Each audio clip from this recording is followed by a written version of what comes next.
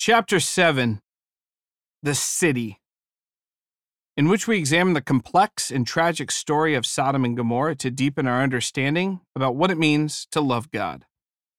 Genesis 18, verse 22. The men turned away and went towards Sodom, but Abraham remained standing before the Lord. Then Abraham approached him and said, "Will you sweep away the righteous with the wicked? What if there are 50 righteous people in the city? Will you really sweep it away and not spare the place for the sake of 50 righteous people in it? Far be it from you to do such a thing, to kill the righteous with the wicked, treating the righteous and the wicked alike. Far be it from you. Will not the judge of all the earth do right?" Key lesson. Abraham shows us in this moment that loving God means we seek justice, we live right, we do what's right, we help set things right. Nice to meet you. I hope you drown. Last December, my good friend James's mother unexpectedly died. She had extreme pain in the middle of the night, and the doctors discovered she had some internal bleeding, and the surgeons fixed it. But the physical trauma was too much. She died less than 12 hours later. I flew out to Texas to be with James and his family, who have been family friends of ours for almost 2 decades now. After the funeral, there was a reception at his house, and the family had some food catered by an amazing local Mexican restaurant. James's house was packed with folks offering condolences and coming by to pay their respects. And because James is a local pastor, many of the folks were Christian, really awesome people. Well, almost all of them, except for this one gaggle of women. I ran into the small group of 3 ladies in the kitchen, in line around the buffet chafing dishes filled with beans and chips and salsa and enchiladas. It all started off pleasantly enough. "How do you know James?" one of the women asked me politely. "Oh, wow, we've been friends for 20 years now," I said. "My wife and I met him before we were even married." "Oh, that's great," one of the women said, helping herself to some more chips and salsa. "Are you from around this area?" "No, actually, I flew in yesterday, to be out here." "Oh, that's wonderful," another woman said. "Where do you live now?" "In San Jose, California," I said. And that's when the bomb went off. "Ugh, no, not California," the leader of the pack said. She said this in the same tone you'd use if you found a nest of cockroaches at the bottom of your burrito bowl. You're going to think I'm being hyperbolic in this description, but all of these women all took a step back as though I just announced I was about to vomit. This woman's whole countenance contorted into anger and disgust. It was as though she and California had dated a few years back, but then she discovered California was cheating on her with her best friend. "Oh, there's nothing but liberals," she said, aggressively dunking her chips into the salsa. "I don't know how you can stand it. I know I couldn't." "Well, I said. Another woman chimed in. "Do you know they have a militant gay agenda in the schools?" Another woman said, "I went to a business convention there once, and I got off the plane, and you could almost feel the perversion," she said. Feel the Perversion was actually the name of my punk rock band in college, I thought about saying, but I didn't. I began to wonder if I was even needed for this conversation.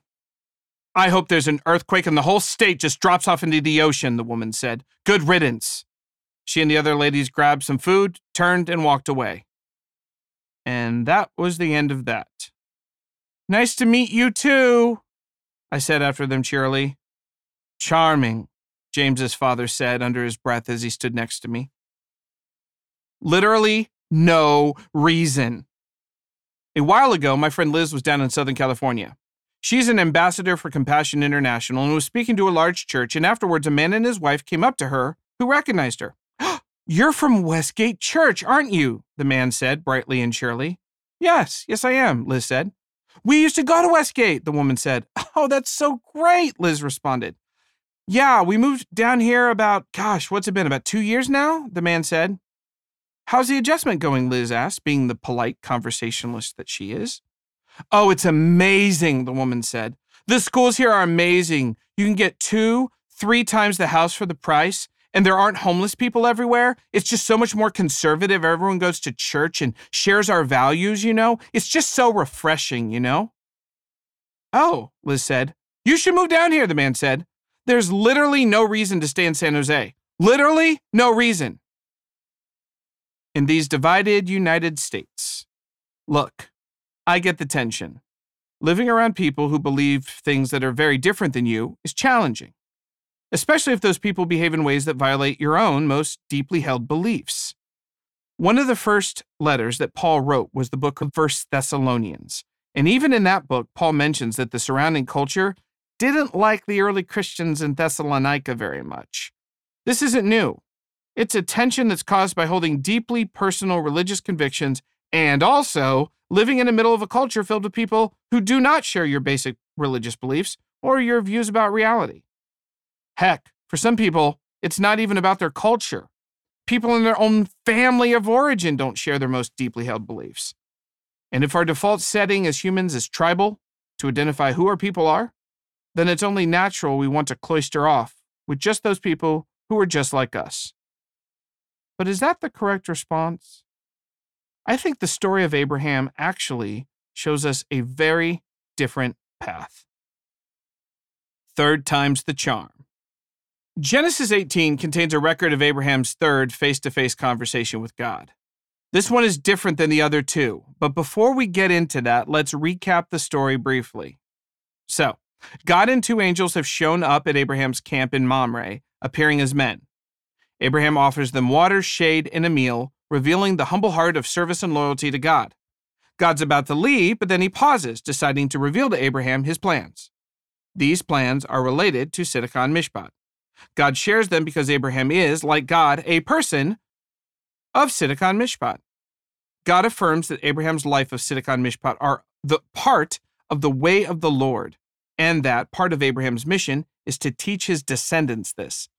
God affirms that Abraham is going to be a blessing to the nations, and part of that mission is to have the ethical character of God and practice Siddakon Mishpat. Then God reveals why he's on the move. God tells Abraham he's going to the city of Sodom because a great cry of injustice from the people there has reached his ears. The city, Sodom and Gomorrah, is violating in profound and tragic ways Siddakon Mishpat. God's investigating whether it's true. God turns to go, and then Abraham speaks up. This is a tense moment. Because we are astute readers, we know what happens when God finds a people group overrun by wickedness. We saw that play out in the story of Noah in Genesis 6. We know that God confronts this kind of evil head on, refusing to let that infection of wickedness spread out any further. God, because he is a God of Siddakon Mishpat, brings judgment, which in the case of Noah, we know is destruction, total destruction. In the words of Mike Ehrmantraut, no half measures.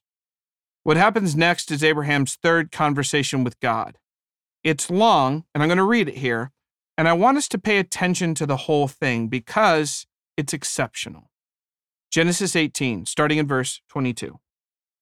The men turned away and went towards Sodom, but Abraham remained standing before the Lord. Then Abraham approached him and said, "Will you sweep away the righteous with the wicked? What if there are 50 righteous people in the city? Will you really sweep it away and not spare the place for the sake of 50 righteous people in it? Far be it from you to do such a thing, to kill the righteous with the wicked, treating the righteous and the wicked alike. Far be it from you. Will not the judge of all the earth do right?" The Lord said, "If I find 50 righteous people in the city of Sodom, I will spare the whole place for their sake." Then Abraham spoke up again. "Now that I have been so bold as to speak to the Lord, though I am nothing but dust and ashes, what if the number of the righteous is 5 less than 50? Will you destroy the whole city for lack of 5 people? If I find 45 there," he said, "I will not destroy it." Once again, Abraham spoke to the Lord. "What if only 40 are found there?" He said, "For the sake of 40, I will not do it." Then he said, "May the Lord not be angry, but let me speak. What if only 30 can be found there?" He answered, "I will not do it if I find 30 there." Abraham said, "Now that I have been so bold as to speak to the Lord, what if only 20 can be found there?" He said, "For the sake of 20, I will not destroy it." Then he said, "May the Lord not be angry, but let me speak just once more. What if only 10 can be found there?" He answered, "For the sake of 10, I will not destroy it." When the Lord had finished speaking with Abraham, he left, and Abraham returned home. Okay, some things worth paying attention to here. 1. The focus of this third conversation is entirely different. The first 2 times Abraham speaks to God, the topic of conversation is himself and his own future. Genesis 15:2 plus Genesis 15:8 and Genesis 17:17 are intentional inquiries about his own future and some attempts to get some clarification. How will I have a child? How will I know? How can I be a father at this old age? All very reasonable questions. We all need some clarification from Google Maps to make sure we're on the right path.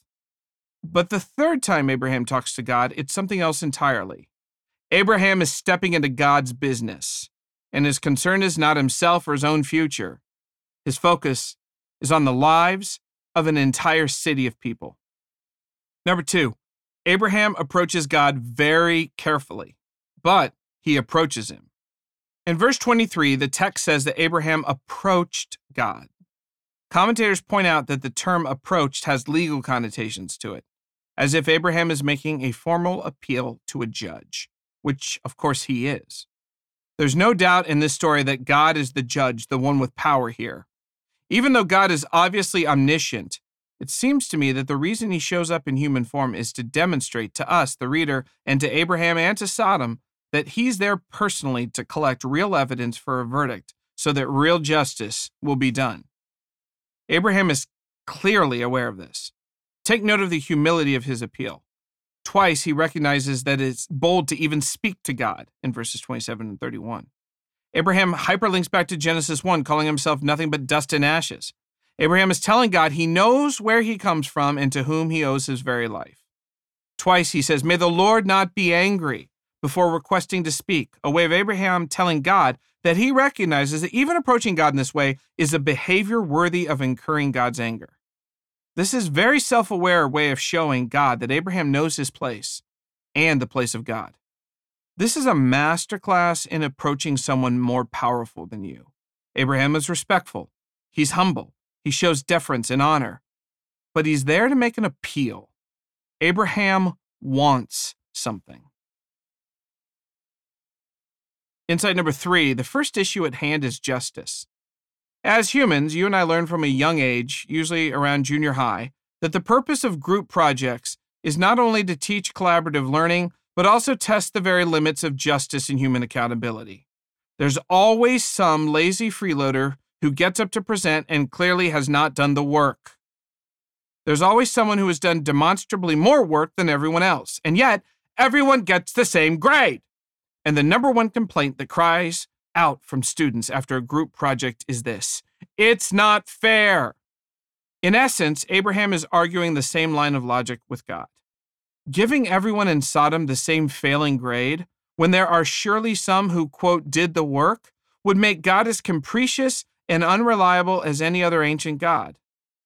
There's an ancient poem from Mesopotamia called the Poem of the Righteous Sufferer that's dated to around 1500 BC, which presents the complaint of a devout man whose world is crushed about him, despite his meticulous attention to the demands of his gods. This man says the gods aren't fair. The poem says, "What is good in one's sight is evil for a god. What is bad in one's own mind is good for his god. Who can understand the counsel of the gods in the midst of heaven? The plan of a god is deep waters. Who can comprehend it? Where has befuddled mankind ever learned what a god's conduct is?" I want to be clear. Abraham is not saying this. Abraham is not saying, "Who can possibly know the nature of God?" He's saying instead, "I know, God, because you've told me and you've shown it, that justice is a high value for you. It's part of your character. You can't violate that now." Abraham assumes, for all the mystery of this God, that God has a defined nature that is reliable so that humankind can at least try to make sense of life. Abraham appeals to God's established virtues of tzedakah and mishpat, protesting, "Will not the judge of all the earth do mishpat?" Perhaps Abraham is thinking about his nephew Lot and his nephew Lot's family. Perhaps there are other people that Abraham knows who do what is right. Regardless, Abraham, appealing to God's character, points out that it would be a violation of justice to destroy those who are righteous, along with the wicked. Insight number 4, Abraham argues strenuously with God, and we're left to wonder why. From a narrative perspective, the rule of threes applies here, and no, that does not have to do with Steph Curry. The rule of threes states that when an author wants to get a point across in a story, they include the detail 3 times. As a child, oftentimes the stories we're told use this rule. Goldilocks and the 3 bears, the 3 Billy Goats Gruff. Jokes use the rule of 3 structure. A rabbi, a priest, and Britney Spears walk into a bar. Famous orators use this principle a lot. Abraham Lincoln, in the iconic Gettysburg Address, uses it throughout, ending with the unforgettable phrase that a government of the people, by the people, for the people, shall not perish from the earth. And the biblical writers use the rule too. Peter denies Jesus 3 times. In the story of the Good Samaritan, Jesus outlines 3 people who encounter the man who's been robbed. Heck, even God himself is a rule of 3. If the author of this story wanted to make the point that Abraham is lobbying God, we should watch him address God 3 times. But that's not what happens. The author doubles this number. It's almost silly. The author isn't driving home a point, he's driving it home twice. But why? This goes beyond justice. Yes, Abraham's first appeals to God's sense of justice. But justice would be, let me go down and rescue the righteous people like my nephew Lot, and then you can rain fire down from heaven. That is straightforward enough. But what's a bit more complicated is Abraham's request that an entire city be spared from judgment because of a few dozen people who practice tzedakah and mishpat. Here, Abraham is not appealing only to God's justice, but also to God's mercy. Delay the judgment, God. Yes, I know it's deserved, but hold off. Your white-hot anger is warranted, O God, but perhaps you could turn it down, just for a bit. Abraham is asking God to delay his righteous act of judgment, to turn down the temperature of his white-hot, fully justified anger. And if God were to ask Abraham, in the words of Lil Jon, turn down for what? Abraham's response would be, because of your great mercy. I am so sorry about that joke. I'm sorry. Please keep listening. I won't do that again. This moment shows Abraham's concern. This encounter between Abraham and God is remarkable for several reasons.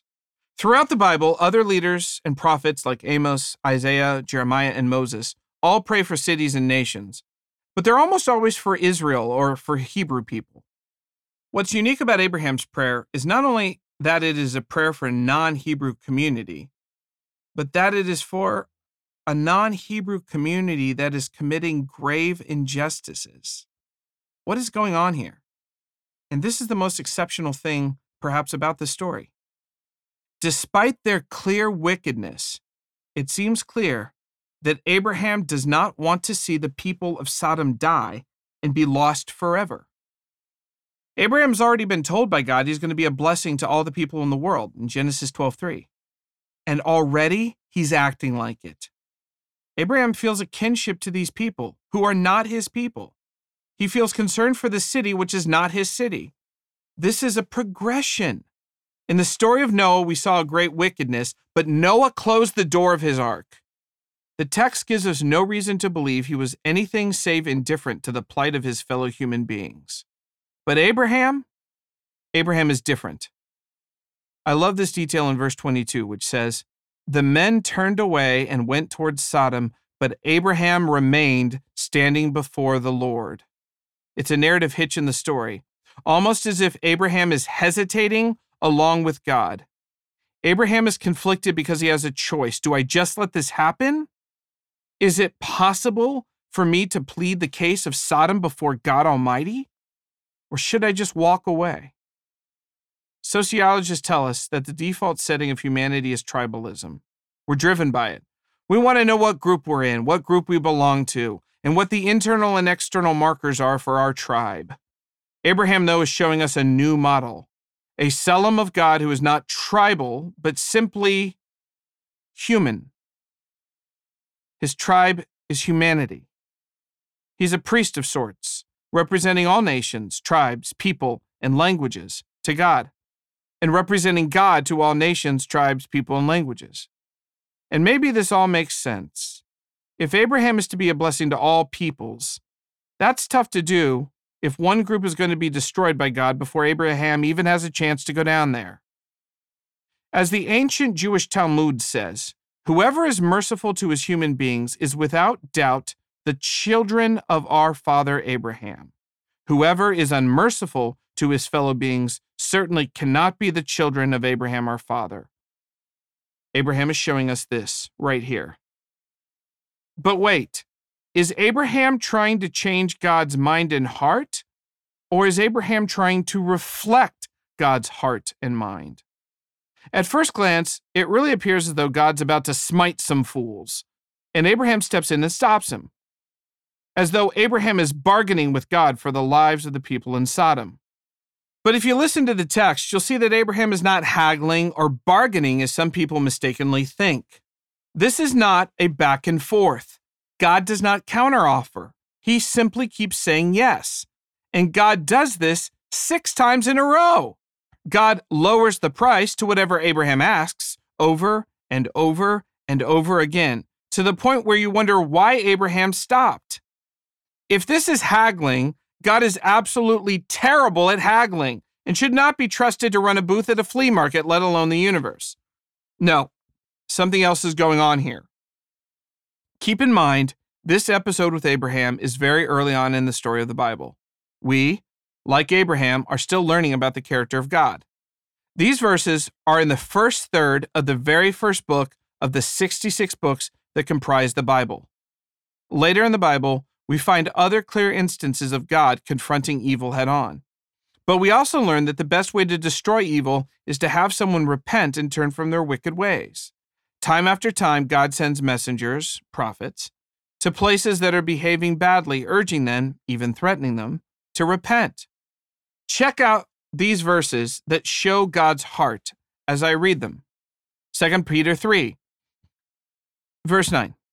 The Lord is not slow in keeping his promise, as some understand slowness. Instead, he is patient with you, not wanting anyone to perish, but everyone to come to repentance.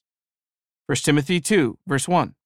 I urge, then, first of all, that petitions, prayers, intercession, and thanksgiving be made for all people, for kings, and all those in authority, that we may live peaceful and quiet lives in all godliness and holiness. This is good and pleases God our Savior, who wants all people to be saved and come to a knowledge of truth.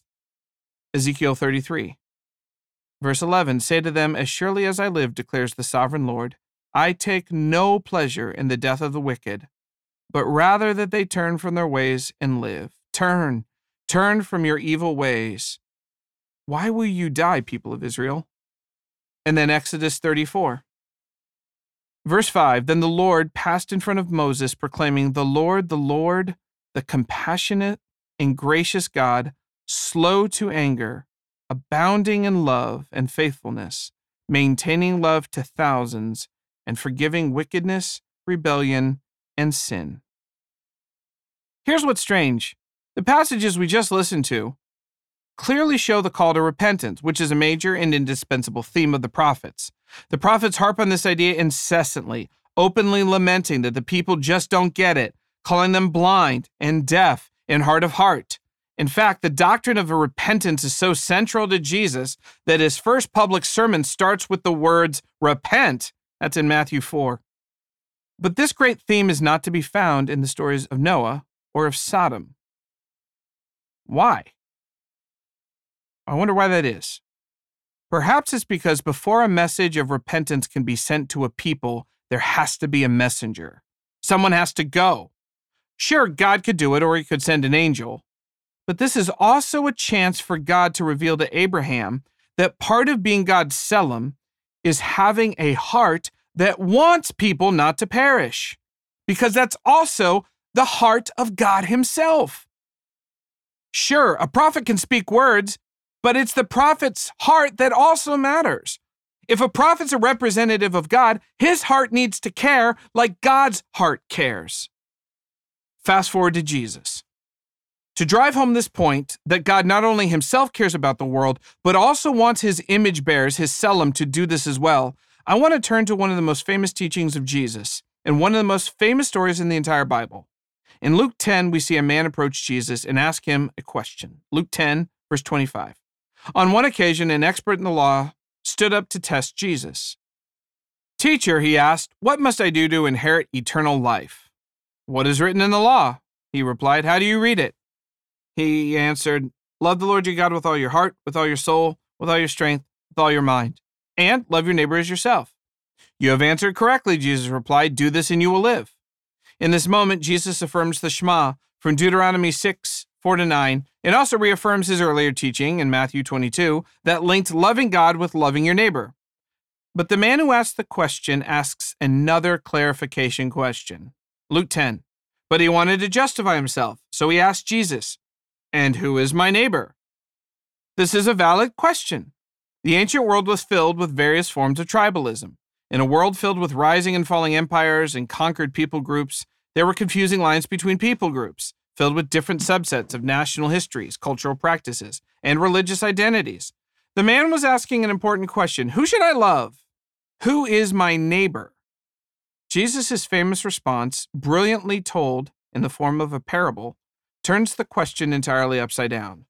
And this is when the world gets the story of the Good Samaritan.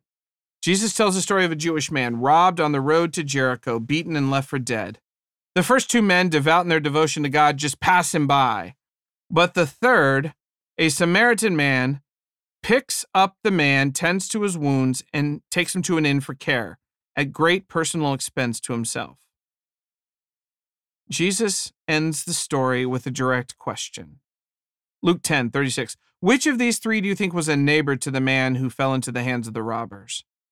The expert in the law replied, the one who had mercy on him. Jesus told him, go and do likewise. Jesus directly challenges the private piety of the Jewish leaders and links loving God with loving your neighbor, but he also challenges the notion of who is worthy of such love. In this story, the Samaritan man extended mercy to a stranger who was different from him in ethnicity, religion, and moral code. And yet the implication here is that this Samaritan practiced tzedakah and mishpat and is actually a closer representation to the Selim of God, specifically because he does this, because that's how a Selim of God acts in the world. Old Testament scholar Carmen Imes puts it this way. She writes, in the covenant community, every part of life is an expression of worship and loyalty to the God who has committed himself to these people. How they treat others reveals their heart toward God. Man, I love that line. How we treat others reveals our heart toward God. In fact, the two negative examples in the story provided by Jesus of the good religious people who passed by the man on the road, in the words of Tom Davis, when it comes to caring for the people on God's heart, indifference is a sin. I find it fascinating that the story of Jesus resonates so strongly that even today, in many cities across the United States, there is a hospital named Good Samaritan. In his famous I've Been to the Mountaintop speech delivered the night before he was assassinated, Martin Luther King Jr. preached on this very text. And he put it like this. And so the first question that the Levite asked was, if I stop to help this man, what will happen to me? But then the Good Samaritan came by and he reversed the question. If I do not stop to help this man, what will happen to him? To be a blessing to the nations, you must want to help the nations. You must see their destiny is tied up to yours. You must want to go.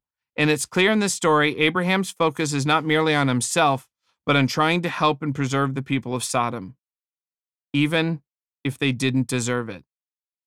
Why? Because that's what a Selim does. But there's more than one implication to this encounter. This moment shows the redemptive power of a devoted few. Abraham keeps lowering the number of righteous people in his talks with God. Hey, what about 50? Will that save the city? What about 45, 30, 20? Underneath all this is a powerful thought. As Jewish commentator Nahum Sarna wrote, this, quote, assumes that the merit of a minority is powerful enough to overcome the wickedness of the majority. Can a few people devoted to God and practicing Tzedakah and Mishpat truly overcome evil? Can they keep the chaos at bay? I'm reminded later in the Bible when Jesus tells his followers that they are the, quote, salt of the earth, and then telling them that they are, quote, the light of the world, using the example of a lamp shining on a stand. I wonder if these metaphors used by Jesus are a key to understanding something. For example, salt's a potent substance. You don't need very much to flavor or preserve meat. It's not a 50-50 beef to salt ratio. That would be gross. It's actually a tiny amount. Likewise, a lamp is small, but it can illuminate an entire room and drive back considerable darkness. In Matthew 13, Jesus says that the work of God here on planet Earth is, quote, like yeast that a woman took and mixed into about 60 pounds of flour until it worked all through the dough. Okay, so I did the research. You need about 3 packages of yeast, 2.2 teaspoons, for every 5 pounds, 17.5 cups of flour. So, for 60 pounds of flour, that's 210 cups, you would need a little over a half a cup of yeast. That comes out to a 1 out of 373 ratio by weight of yeast to flour to dough. So for 60 pounds of flour, you need a half a cup of yeast. Or, put another way, a little bit makes a big difference. Okay, so I'm not implying Jesus meant for that ratio to be used literally, but I told my wife this and she did the math. We live in a county with 2 million people in it, and using the yeast to flour ratio, that means that a group of 5,362 truly devoted Christians actively living out their faith, practicing Tzedakah and Mishpat in this city could really change things. Just a few people can make a big difference. A convicting definition. As I was studying the life of Abraham and these beautiful Hebrew words Tzedakah and Mishpat, Gary introduced us to a quote by an eminent Old Testament scholar named Bruce Waltke in his commentary on the book of Proverbs.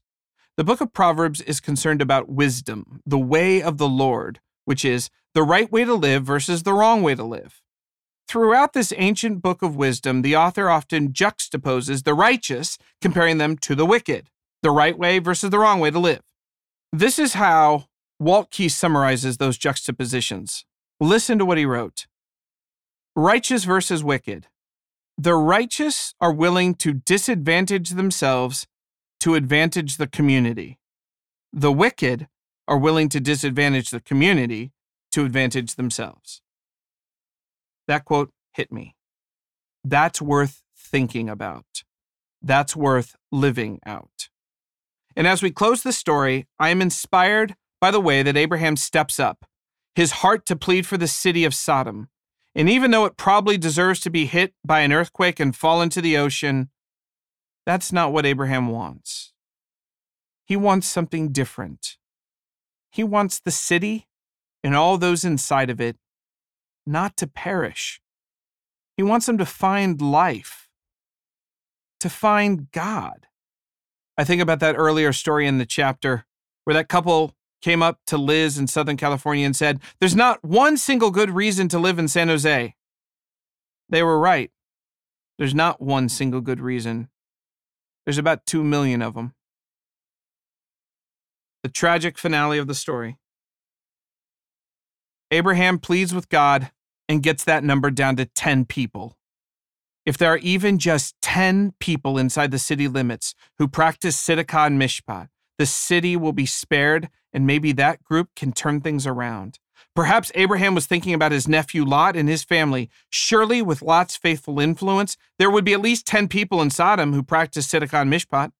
Right? I mean, come on. We got this. But Abraham is wrong. The situation is far worse than we could have imagined. The angels go to the city for a full investigation, and they are assaulted by the people of Sodom. There is a shocking juxtaposition between the hospitality that Abraham showed the angels and the way they are treated in Sodom. Evil abounds. The text says, from the young to the old, they surround Lot's home, they're wanting to sexually assault these visitors. Now, this story is really confusing to me, but a few commentaries propose something that helped make sense of this. They said that the horrific act of raping a visitor to the town would be such a staggering violation of the ancient custom of hospitality that news would naturally spread throughout the region, dissuading visitors and settlers from even entering the area. This would allow, the commentators hypothesized, the local people in Sodom to keep their resources to themselves. So, in essence, it's not about a debased sexual appetite alone that's driving this wicked behavior. It's also greed. It's taking as opposed to blessing, which is what Abraham does. Let's continue. There's not one righteous individual here. Not a single decent individual can be found in the entire city. The angels are clear, and the verdict is in. God has seen all he needs to see. His judgment will fall on this completely morally bankrupt Canaanite city. God's judgment against this outcry, this horrific violation of Tzedakah and Mishpat, will be total. It will be swift. But there's another tragedy hidden in this story. The evil and corruption of Sodom is so great, it has even corrupted Lot. He's an upright citizen. Elders sat at the city gates, and like Abraham, Lot bows and offers hospitality to the angels. Lot knew what was right. He knew what was wrong. But he's drifted slowly into corruption. He's grown wealthy in Sodom, and the wealth and comfort have pulled his allegiance away from God. He makes a shocking offer of his daughters to the violent men, saying, "Look, I've got 2 daughters who'd never slept with a man. Let me bring them out to you, and you can do what you like with them." His words of warning about God's judgment aren't taken seriously by his family. The text says that Lot hesitates even leaving Sodom. Lot is so attached, he must be physically dragged out of the city by the angels. And his wife was so attached to the city that she'd turn back to look, forfeiting her very life. Ultimately, I think the point is, if God had not destroyed Sodom, Sodom would slowly have destroyed Lot. It's a warning about the deadly seduction of sin. There's a poignant moment in the story the next morning. Abraham goes to the same spot overlooking the plains where he had pleaded with God for the sake of the city of Sodom. He looks down in horror and sadness to see it is too late. Genesis 19, verse 27. Early the next morning, Abraham got up and returned to the place where he had stood before with the Lord. He looked down toward Sodom and Gomorrah, toward all the land of the plain, and he saw dense smoke rising from the land, like smoke from a furnace. The town is engulfed. There's no turning things around. There's no repentance. Tzedakah and Mishpat lost. Evil won. The narrative has us standing above the city of Sodom too, staring at it burn with Abraham.